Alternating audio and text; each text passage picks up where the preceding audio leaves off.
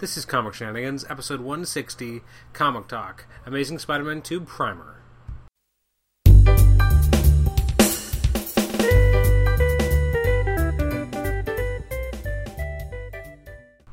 Welcome to Comic Shenanigans. This is episode 160. It's the Comic Talk, it's Amazing Spider-Man 2 Primer episode. This is your host, Adam Chapman. If this is your first time listening to Comic Shenanigans, welcome. And if you're a returning listener, thanks once again for giving us a shot. This is our first non-reviews episode in a little while. For regular listeners of the show, you'll notice that we've had a bit of a hiatus recently. Our last non-reviews episode was on April 5th, which, as I'm recording this, was about 20 days or 3 weeks ago.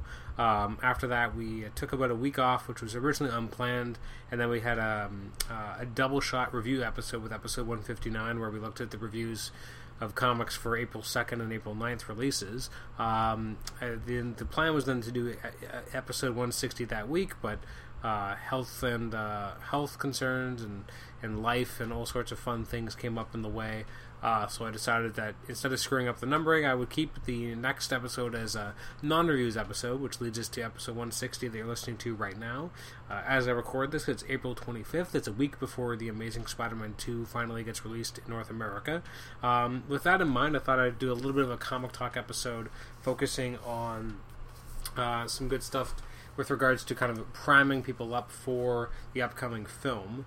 So in particular, looking at, some good Harry Osborn storylines from the past, however many years, I guess the last, 50 years of Spider-Man or something like that. And I also thought I'd take a look at some Electro stories, etc. So let's talk about Electro first. So it's interesting that for a character that's considered to be one of the kind of core rogues gallery, he hasn't actually made as many appearances as one would perhaps think. And he especially hasn't made that many kind of most notable, kind of marks upon Spider-Man's life either as a villain. He was created in the 60s. He was created by Stan Lee and Steve Ditko. He first made his appearance in Amazing Spider-Man quite early. I believe he first showed up in issue number 9. That would have been February 1964. It's kind of a classic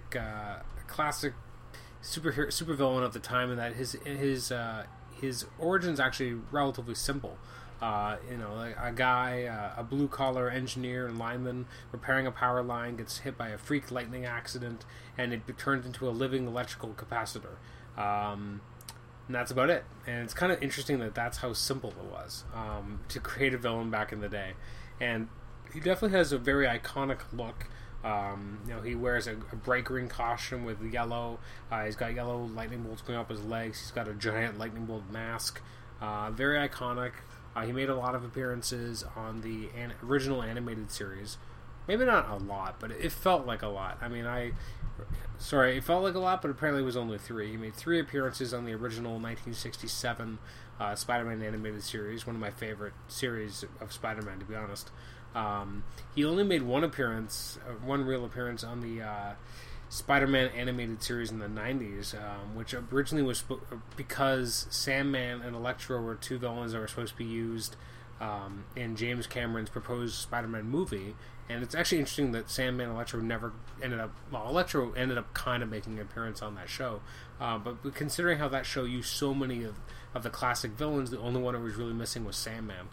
Electro ended up showing up, but not the real version. It was more some weird version of Electro that's... I think it was supposed to be like Red Skull's son or something. It was really super weird.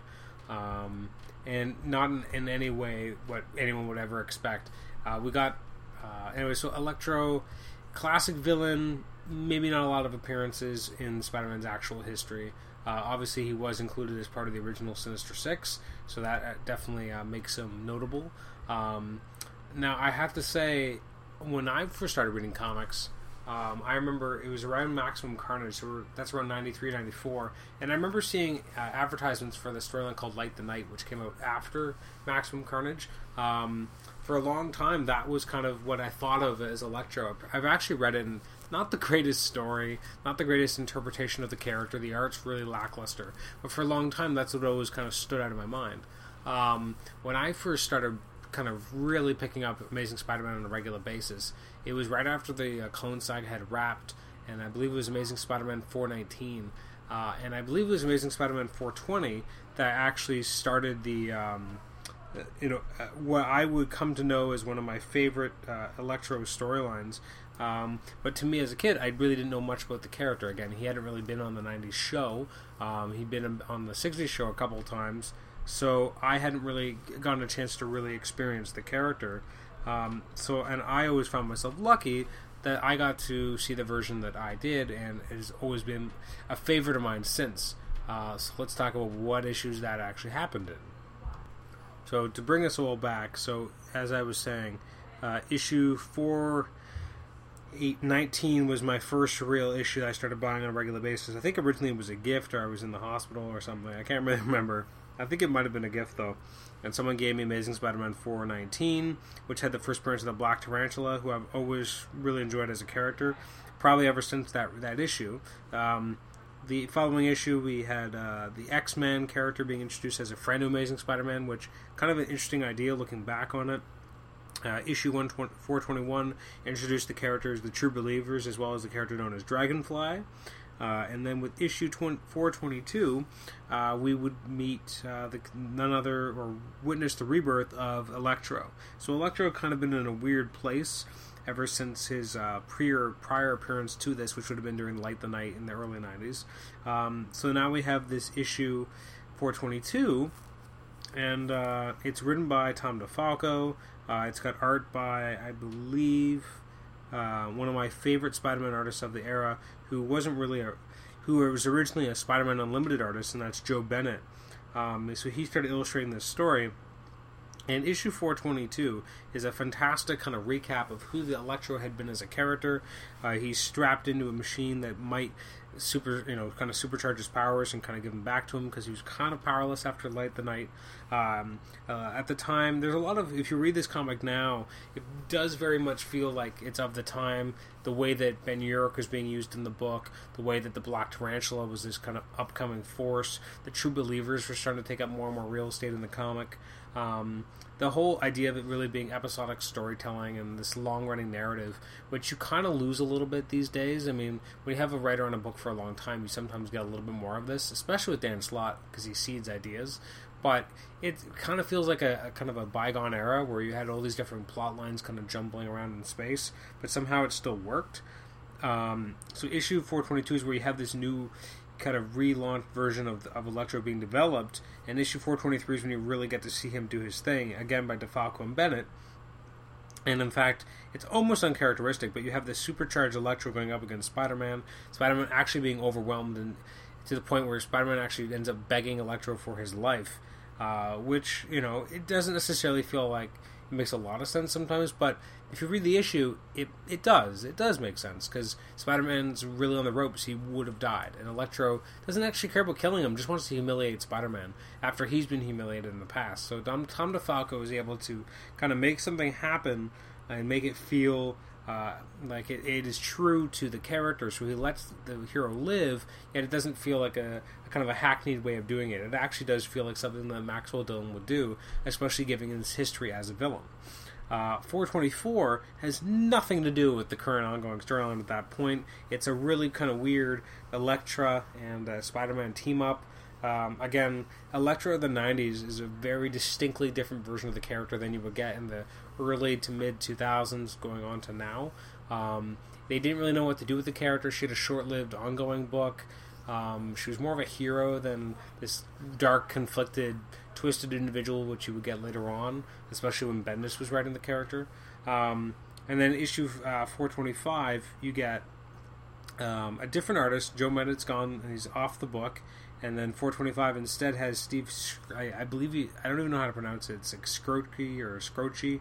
Scroce. He comes back on the book. Tom DeFalco continues to write it. You have an X-Man team up as well. Electro's super powerful. Even Nate Gray isn't enough to kind of take him down. If Spider-Man comes up with an awesome insulated suit, which has now been in so many different video games. as an alternate suit, I believe, in the new upcoming Amazing Spider-Man 2 video game that's releasing next week on, I believe, the 29th of April. He actually has that costume as a pre-order bonus, I think, that you can get. This cool insulated costume. So this has always been one of my favorite Electro storylines. Now, I think part of what it is that, again, I was at the right age. It came out, 97, so I was 13 and a half years old, starting to get into Spider-Man comics on a regular basis. Previous to this, I'd been reading the X-Men comics for a couple years. But I was really starting to fall in love with Spider-Man, and I'd always liked Spider-Man, but I hadn't really followed his comic on a regular basis, and this is where I was really getting into it, and kind of reading the ongoing adventures, and this is why Tom DeFalco will always have such an important place for me as a comic book reader, because when you always kind of remember when you first kind of got into comics. Well, this is my first regular foray into Amazing Spider-Man. Once I started reading issue 419, I never stopped. I have never missed an issue since, well, unless you count the 700.1.2.3.4s, which I don't. But ever since then, I've basically always been reading Spider-Man. No matter what's been going on, no matter what books I've dropped, I've always continuously read Spider-Man comics, as well, particularly Amazing Spider-Man or Superior Spider-Man in lieu of Amazing Spider-Man. So it's a very important era to me, and it's a great Electro storyline. He also showed up in the Gauntlet era of the Brand New Day. I wasn't a huge fan. Partially, I didn't really like the art and the weird kind of use of the Occupy movement at the time. I thought was, I don't know, it wasn't really to my taste. The kind of weird new look of having kind of the electrical bolt in his face, I didn't really like that either. I was never a big fan of the ultimate rendition of the character, because at times it felt like he was a much younger version of the character, and sometimes he felt older. I just could never quite get into that, but I've always liked how he was portrayed in this particular storyline, which again was Amazing Spider-Man 422 to 423 and 425. Also, a special note, I did enjoy his appearance in the Sin Eater Returns storyline, because, I mean, it's interesting because he's actually plays a big part, has a really interesting role in that story. Probably one of the better outings he's had, but it's also framed in this background of Spider-Man kind of dealing with seeing what he did to Stan Carter, also the Sin Eater, in his first storyline, and him kind of pulling his punches against Electro as a result, and to his own detriment.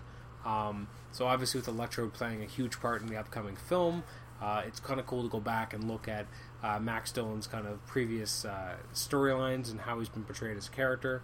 The movie, I mean, from the trailers, it really looks interesting in how they're kind of showing Maxwell Dillon as kind of being this guy who kind of idolizes and looks up to Spider-Man, this guy who kind of feels like a nobody in his own life, and then he kind of has a chance altercation with Spider-Man that makes him feel like something else because he so idolizes Spider-Man. Kind of an interesting way to take the character.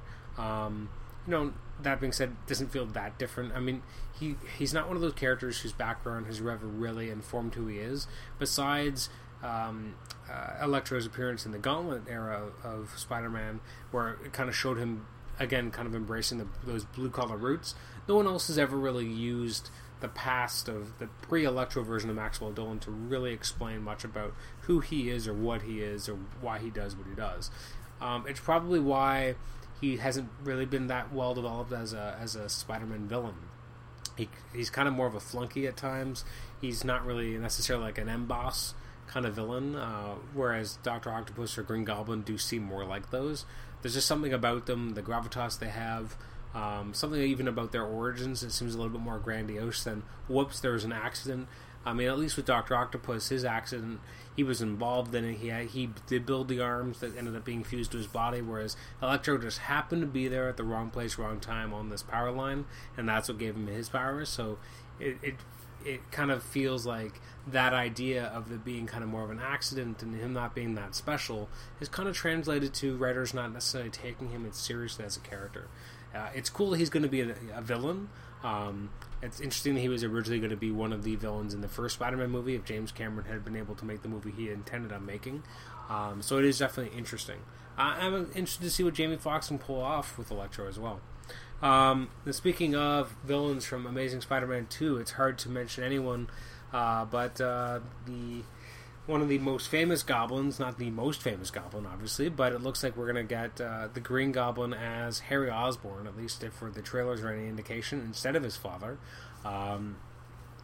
played by, I believe, Dane DeHaan, who I don't know from anything else. If you want to read some really great Harry Osborn stories, well, right now I'm looking at a trade paperback called Spider-Man Son of the Goblin. I believe that this particular trade was published in the, I believe, late 2000s.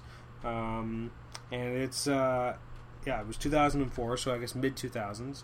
Son of the Goblin, this particular storyline collects some of the more important Harry Osborn stories. In particular, it collects Amazing Spider-Man 136 to 137, Amazing Spider-Man 312, and Spectacular Spider-Man 189 and 200. What it unfortunately omits is a classic, and I believe I discussed this on our previous Top 5 Spider-Man Storylines episode. It omits the classic Child Within storyline where Harry Osborn basically loses his mind, starts having these weird visions of his father, and ends up becoming the Green Goblin again after a long, long period where he hadn't been the Goblin at all. And it is J.M. DeMatteis' some of his strongest work on Spider-Man, especially on Harry, showing the psychological torment that he's under as he kind of loses his mind and becomes the Green Goblin. And it's, I mean, when you talk about DeMatteis' run on Spectacular Spider-Man in the early 90s, really what you're looking at is the saga of Harry Osborn.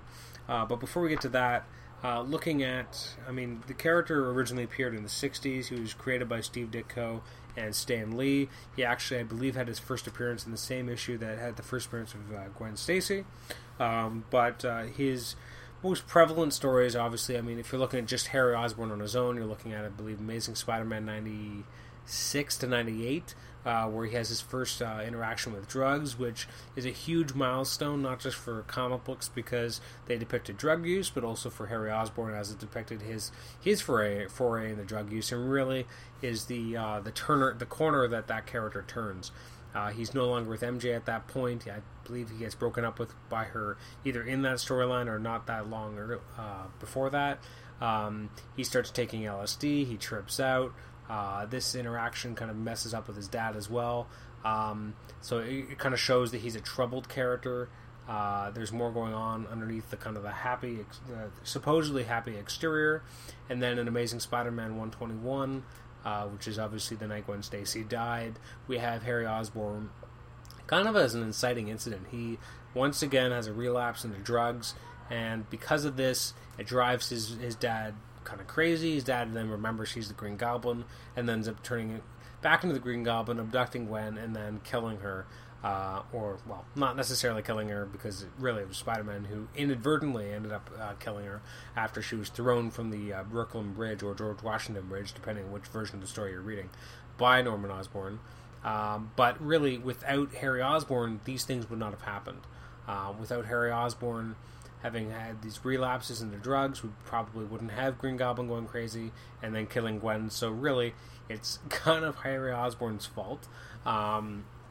And then leading up to the collection, this collection here that I hold in my hands, Amazing Spider-Man 136, 137, obviously is 15 issues after Gwen died, which at the time was basically portrayed as being like real time. Like it's been some time since Gwen has died.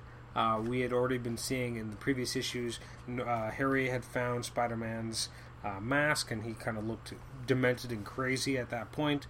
When you get to the cover of Amazing Spider-Man 136, I mean, it's pretty classic. You have Spider-Man and the Green Goblin fighting, and then beneath them you have Peter and Harry yelling at each other, with Peter saying, "You, Harry Osborn, but it can't be you who've turned against me. It can't be." And Harry saying, "But it is, for the Green Goblin lives again." And really, this is what I love about Silver Age covers, or not even Silver Age at this point, maybe Bronze Age, or really non-modern, is that you used to have a little bit more, the comics were a little bit more verbose in terms of what they put on the covers, and this cover is a great one because it really gives you everything you need to know about this issue. The Green Goblin's back. They don't even play up any mystery. You know exactly who it is, but you're wondering, how did this even happen? How does he become the Green Goblin? And it's a fantastic event. And actually, it's interesting if you watch the Spider-Man 90s series. I believe season 4 was called Partners in Danger. I'm trying to remember the titles of them. In that season, there is a chapter where Harry Osborn basically returns. He doesn't return. The Green Goblin returns, and you're not really sure who it is, but it's actually Harry Osborn. But the the episode has Peter and I believe Gwen. I can't quite remember at this point who it was. Or maybe, man, my memory is not what it used to be. I think when Mary Jane at the time was supposedly dead, but instead you had Peter and I think Liz going to see Harry Osborn, and it was Harry Osborn's apartment then blows up, which is taken directly from this particular issue of Amazing Spider-Man, where Peter and MJ have a date. They go back to their the apartment that Peter shares with Harry, and it blows up, and he doesn't realize who was behind it until he ends up figuring out that really it's the Green Goblin, and not only is it the Green Goblin, but it's Harry who's snapped and become the Green Goblin. After this two-parter, Harry Osborn tries to tell people that he's the Green Goblin and that Peter is actually Spider-Man. No one really believes him, and that's kind of it for a while. He goes into a mental institution. He eventually gets out and marries Liz Allen, who becomes Liz Allen Osborn. They end up having a son, Normie. He gets blackmailed by the Hobgoblin. The next storyline in this particular collection is during the Inferno crossover in the early 90s or late 80s, actually, 89. Harry dons the costume to go up against the Hobgoblin. It's a fantastic, very memorable cover. It's Amazing Spider-Man 312. Todd McFarlane does this great image of Green Goblin fighting the Hobgoblin. If only both weren't the worst versions of them, and I mean that in the nicest way possible, but this is the also-ran Harry versus the also-ran Hobgoblin, Jason Philip McIndale. So it's kind of interesting that people want to see the Green Goblin versus the Hobgoblin, but when you finally get it, it's not the versions of them that you in any way hoped for or expected. Although there is some brilliant artwork here. The next story in this collection is Spectacular Spider-Man 189, which was part of the 30th anniversary of Spider-Man at the time, which even had a nice hologram cover. This is ostensibly one of the best ones of the 4 that were published that year, because obviously at the time there were 4 Spider-Man titles. There was Web of Spider-Man, Spectacular Spider-Man, Spider-Man, and Amazing Spider-Man. This particular issue was by Sal Buscema on art and J.M. DeMatteis on plot. Looking back at the time, I can't remember the first time I got to read this issue. I think it was in the 90s. And I remember not being a huge fan of Sal Buscema back in the day. And the more I read of his artwork now, the more I can appreciate his artistry. As he's kind of a true master in terms of the pacing, the way his art looks. I mean, it wasn't the splashiest artwork of the night, especially when you considered this time period, when you had artists like Bagley and McFarlane, and then you look at someone like Buscema, and his artwork almost looks like kind of a throwback to something that you'd see in the 70s and 80s. It would go along really well with some of the art by Ron Frenz, perhaps, but it seems almost out of place in the early 90s when it was being published. But it's a fantastic issue. You once again have this great panel of the Green Goblin kind of going crazy and saying like he's going to reveal who Spider-Man is, but then he doesn't. It's a really kind of messed up examination of this man's completely lost his mind. He's poisoning his child against Spider-Man. And, maybe all's lost. And then the last issue collected in this particular collection is none other than Spectacular Spider-Man 200, which, up until Brand New Day, was the last time you would see Harry Osborn in a Spider-Man book for, I think, roughly 15 to 16 years. Which, I mean, given how characters come back to life pretty quickly these days, is an incredibly long time. Like, that's a generation. And this is a really noteworthy issue because it's all about how Harry Osborn wants to kind of finally honor the legacy of his father, and he wants to kill Spider-Man. And to do this, he basically finally has his own super strength because he's used a slightly untested version of the Goblin formula that he's reworked. He basically has decided that he's going to kill himself and Spider-Man together. Then Mary Jane and Normie show up. He goes to go save their lives and leave Spider-Man to die, and then MJ's like, how dare you? We're friends, he's your friend, how can you leave him to die? Harry doesn't even know what he's doing anymore, so he goes and rescues Spider-Man. They both they're all alive, but then because of the formula, he dies, and it's really touching because even now when I read it, I mean, first of all, the last 2 pages there are no dialogue boxes, which given the still in the era of over dialoguing, which it's pretty special and makes it different than what you would have expected at the time. And just before he dies, Peter's like, let's see, Harry says, "Stupid experimental formula. Guess the experiment wasn't much of a success, huh?" And Peter says, "You just hang on, okay? We'll get you an ambulance. Harry interrupts him. "I did it, Peter, just the way you would have done it, a real hero." And Spider-Man just says, "Why, Harry? Why did you come back for me?" And Harry says, "Hey, what else could I do? You're my best friend." And then he dies. And, there's a reason why he didn't come back for a long time. It's interesting that his death lasted a lot longer than Aunt May's, but eventually there was always rumors that Harry would come back, and eventually after Brand New Day he came back. And to be honest, I don't know if there was a point to it now that they used him a little bit, but having him and Norman back alive at the same time almost felt like there was too many Osborns to live. And then eventually his girlfriend would become impregnated by Norman. She would eventually have a baby, and now he's somewhere with a baby. And as with a lot of things that have happened in Amazing Spider-Man over the last 5-7 years, it makes me wonder why they do certain things, because they bring back a character like Harry Osborn and then they write him out within a few years and they don't use him anymore. But what was the point of reversing his pretty poignant death to begin with? Same thing with Aunt May. They brought her back and then they didn't really use her that much. They were using her because she was part of the Feast project.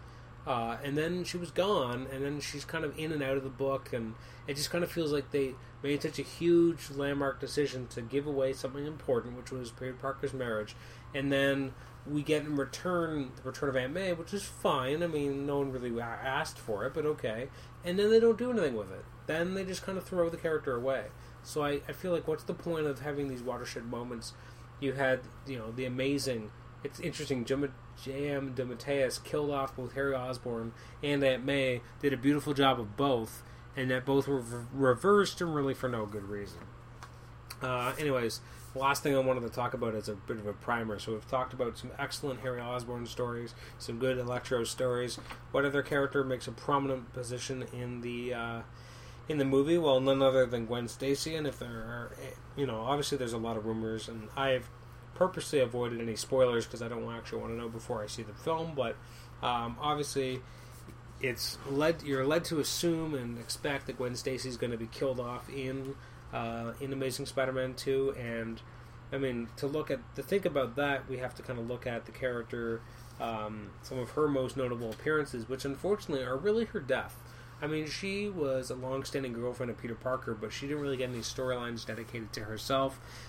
Again, it was very much of the era that it was more focused on their relationship drama, often hers and Peter's, keeping them apart, and then they were together, and apart, and then together. The first kind of major time they did that, and I mean, they've done this a lot, but Amazing Spider-Man 88 is where they start off the major storyline that will really put a wedge in their relationship, which in some ways they never truly recover from, as that is the issue where Dr. Octopus kind of returns and he fights against Spider-Man. The following issue they have yet another fight, but issue 190 is really the big one because they have yet another fight, and this is the one where something important happens, where while they're fighting on the streets below, a chimney is toppled and all this debris is headed downwards, and this child is looking up, and Captain George Stacy lunges and saves this child, but gets hit by it and basically ends up dying as a result. And this is a huge kind of watershed moment because it's the death of an important father figure for Spider-Man, and also George Stacy reveals that he knew that Peter Parker is Spider-Man, which, if you go back and read the original issues, really makes you wonder at what point he knew this for certain, because he seems to always have an idea, but he constantly, we are privy to his voice, his internal thoughts, and he keeps on discounting it and being like, oh, well, I guess he's not. I guess he couldn't be. And yet here he reveals that he did know, which, I mean, it's very Stan Lee. It's very, we're going to do something bad to the hero, and we're really going to twist the knife. And that's exactly what happens here. Obviously, we saw a rendition of this happen in the first Amazing Spider-Man film, where we had George Stacy die as a result of being involved in an altercation with Spider-Man and a villain, in this case the Lizard. Whereas in the comics, he asks Peter to take care of Gwen and to protect her. In the movie, he more says, stay away from her to protect her, because if you're going to be Spider-Man, you're going to have villains, you're going to have those who are going to find out who you are, and then she's going to be a target. Please don't keep her in harm's way. And at the end of the film, we get the idea that, like, it's a promise he intended to keep, but some things you just can't, even though you have the best of intentions, it doesn't mean you're going to be able to follow through. So obviously there's an extremely important storyline for Spider-Man and for Gwen. But the biggest storyline Gwen was ever involved with was the aforementioned Amazing Spider-Man 121, which is her unfortunate death, which cements her place forever as a huge element of the Silver Age. The Silver Age, as you know, a lot of comic book historians will say, ended with her death because it was the death of innocence in comics, where suddenly a romantic interest could die. She's also one of the first women in refrigerators, which is a common term that was coined on the internet by Gail Simone and others, mainly referring to the death of Alexander DeWitt in, one of the first few issues of Kyle Rayner as Green Lantern in the early 90s, because she was actually stuffed into a fridge after she was murdered by the villain Major Force. And the idea that a female character has been utilized not in only to kind of put the main male protagonist through some sort of emotional ringer to kind of elevate or promote the evolution of his own character at the expense of the female character. And that is what happens to Gwen. I mean, his life changes forever as a result. And it's always been interesting that Gwen is the flip side of the coin. I mean, really, so is George Stacy, but Gwen is a more profound version of it in that because of Spider-Man's inaction, Ben Parker died. So the idea of him being Spider-Man was because his inaction let someone die, therefore he must act, he must prevent crimes, he must put himself in harm's way to protect others because of this motivating incident. However, the interaction with Gwen Stacy and her death at the hands of the Green Goblin showed that that's not always necessarily true, that sometimes his acts as Spider-Man will put those around him into mortal peril and could end up resulting in their death. It's very kind of a poignant message for Peter to kind of go through, and it has really haunted the character ever since. Regardless of who he may or may not be dating or married to, the specter of Gwen Stacy has never been far. Some of the best Gwen Stacy stories are told after her death, and they would include such stories as Marvel's issue number 4, which is brilliantly told by Kurt Busiek with artwork by Alex Ross, which really brilliantly shows her impact as a character.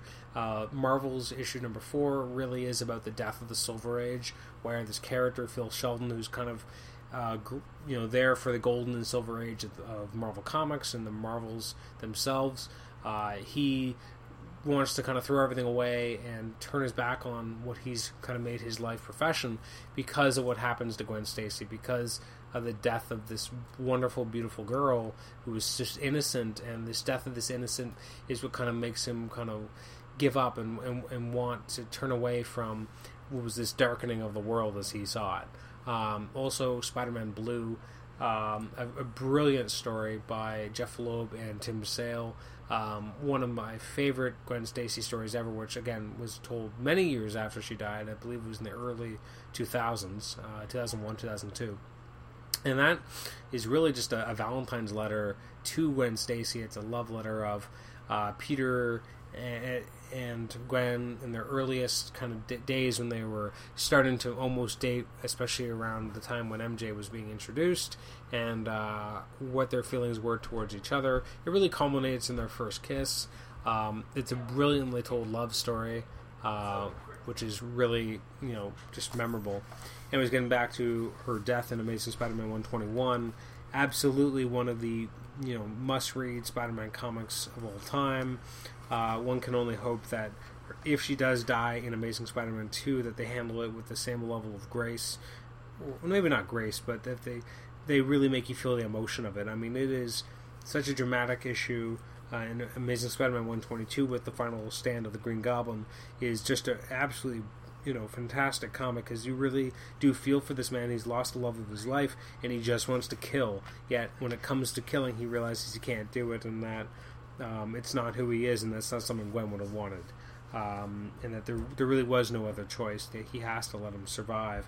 And and again, the death of the Green Goblin is really very much a Stan Lee-ish kind of idea that, the character, just because the Spider-Man won't kill him, the Goblin ends up dying in his own hand. Yes, Stan Lee didn't write it; it was written by Jerry Conway, but you can feel Stan Lee's kind of the specter of Stan Lee on this. Anyways, this is required reading when it comes to the character of Gwen Stacy. You cannot, if you're going to read important appearances of the character in the comics, you cannot miss out on this particular issue. Speaking of Gwen, she did not obviously make many appearances in the 1994 animated series. She only actually made, I believe, one appearance, which was in either Part 1 or Part 2, or maybe both, of the finale of that series. And it's interesting, the reason why Gwen never appeared in the Spider-Man animated series was the idea that the producers did not want fans to fall in love with a character who would eventually have to die. Which is kind of an interesting... the 90s was a very interesting period of censorship, especially on Fox, which was the ones developing the Spider-Man animated series. There was no punches ever thrown in the show. So it's not that surprising that they decided, we cannot introduce this character because she's meant to die. However, the Felicia Hardy character that we ended up getting on that show is very much, she has a lot of shades of Gwen Stacy in her. I guess really, there's nothing in the Felicia Hardy character that really speaks to the character in the comics. That Felicia Hardy that we got in the show is really more this kind of upclass version of the character who is much more influenced as kind of this Gwen Stacy-ish character, yet at the same time not like Gwen Stacy at all. It's kind of like they took Felicia Hardy and Gwen Stacy, and they took the idea of her being kind of a blonde, pretty girl that Peter Parker would like, and then made her into this weird elitist who wasn't necessarily very smart. It was kind of a weird choice. But I guess this is as Gwenish as they wanted her to be. And then eventually, when we finally got her on the show, it was an alternate version of Spider-Man was actually engaged to her. And that was, for fans of Gwen Stacy like myself, it was really exciting to actually see her show up.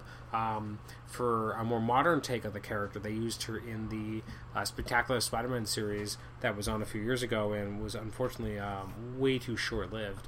And that was probably one of the most adorable versions of the character. She was, still kind of this nerd, which she never really was in the comics. She was always this beautiful science student, but instead in the show, she was this cute nerd who eventually starts to look more and more like her comic book self as you get further and further along that series. And now obviously you have Emma Stone playing the character, and she's freaking adorable, which might make it all the harder for people who don't know her ultimate fate, or if they end up doing that fate in the film. So, anyways, I think that's going to wrap us up for this week's episode. Next week, for episode 162, we're actually going to be having a discussion of the Amazing Spider-Man 2 film. I'll be doing that episode with Chris Lucas, who was previously on our episode looking at the Winter Soldier, which I believe was episode 158. Hopefully, it should be an interesting episode because he doesn't really know anything about the character, or it's not the character, but the film. It's I don't believe he's even seen the first Spider-Man film yet, The Amazing Spider-Man. So he'll be watching that this week, and then next week we'll be going to see the film together. And it'll be interesting to see what his take is, because again, as much as I like to come in as clean as possible, I have read a lot of Spider-Man comics, and that's always going to inform my opinion, but his opinion will be absolutely naked of that prior knowledge, and I'm going to do my best to not tell him anything about the Gwen Stacy character and that she's meant to die, because I made the mistake before we saw Winter Soldier of saying, everyone knows Winter Soldier's Bucky, and he's like, well, I didn't know that. I'm like, well, I don't know if you're kidding or not. And then when we saw the movie, and there were some people in the movie theater who were actually like, oh my god, it's Bucky, he was like, see, not everyone knows. So I'm interested to see what he thinks and if he's surprised by her actual death. Because, we're not used to seeing love interests necessarily die. Although, that being said, Rachel Dawes died in Dark Knight, which I actually was really shocked at, because it isn't something that's done that often. Killing off a main love interest is done sometimes, but in a major kind of superhero film, it's not necessarily done. Which is what makes it more of a shock and surprise, and makes it legitimately more interesting when you are surprised by a comic book movie, or any movie really, where you think one thing's going to happen and it doesn't go that way, or it goes a different way. Anyways, thank you very much for listening to this episode. This has been episode 160, our Comic Talk episode of the Amazing Spider-Man 2 Primer. You can send email to comicshenanigans@gmail.com, like us on Facebook. You can also please rate and review us on iTunes, and also subscribe to the show. Actually, just before we sign off, I completely forgot to mention the Rhino. To be fair, he hasn't had many storylines worth noting that were that good, although I will say one of my first impressions of the character, I was reading a Marvel Tales reprinting of the Sinister Syndicate's first foray, and that was always, I think as a kid, my first real impression of the Rhino. And it was, it was kind of fun, although his armor at the time was really kind of over the top. I think it was because they were tired of just making him look silly in the giant rhino hide, so they gave him a little bit more of an armor. If you want a really good Rhino story, though, there was 2 one-shots that were published a few years ago as part of the Gauntlet era of Brand New Day, which are probably the best character work that Rhino's ever had. Besides that, there's the Tangled Web issues of Flowers for Rhino, where he becomes brilliant and super smart. It's a really well-done story and well worth reading if you have a chance to read it.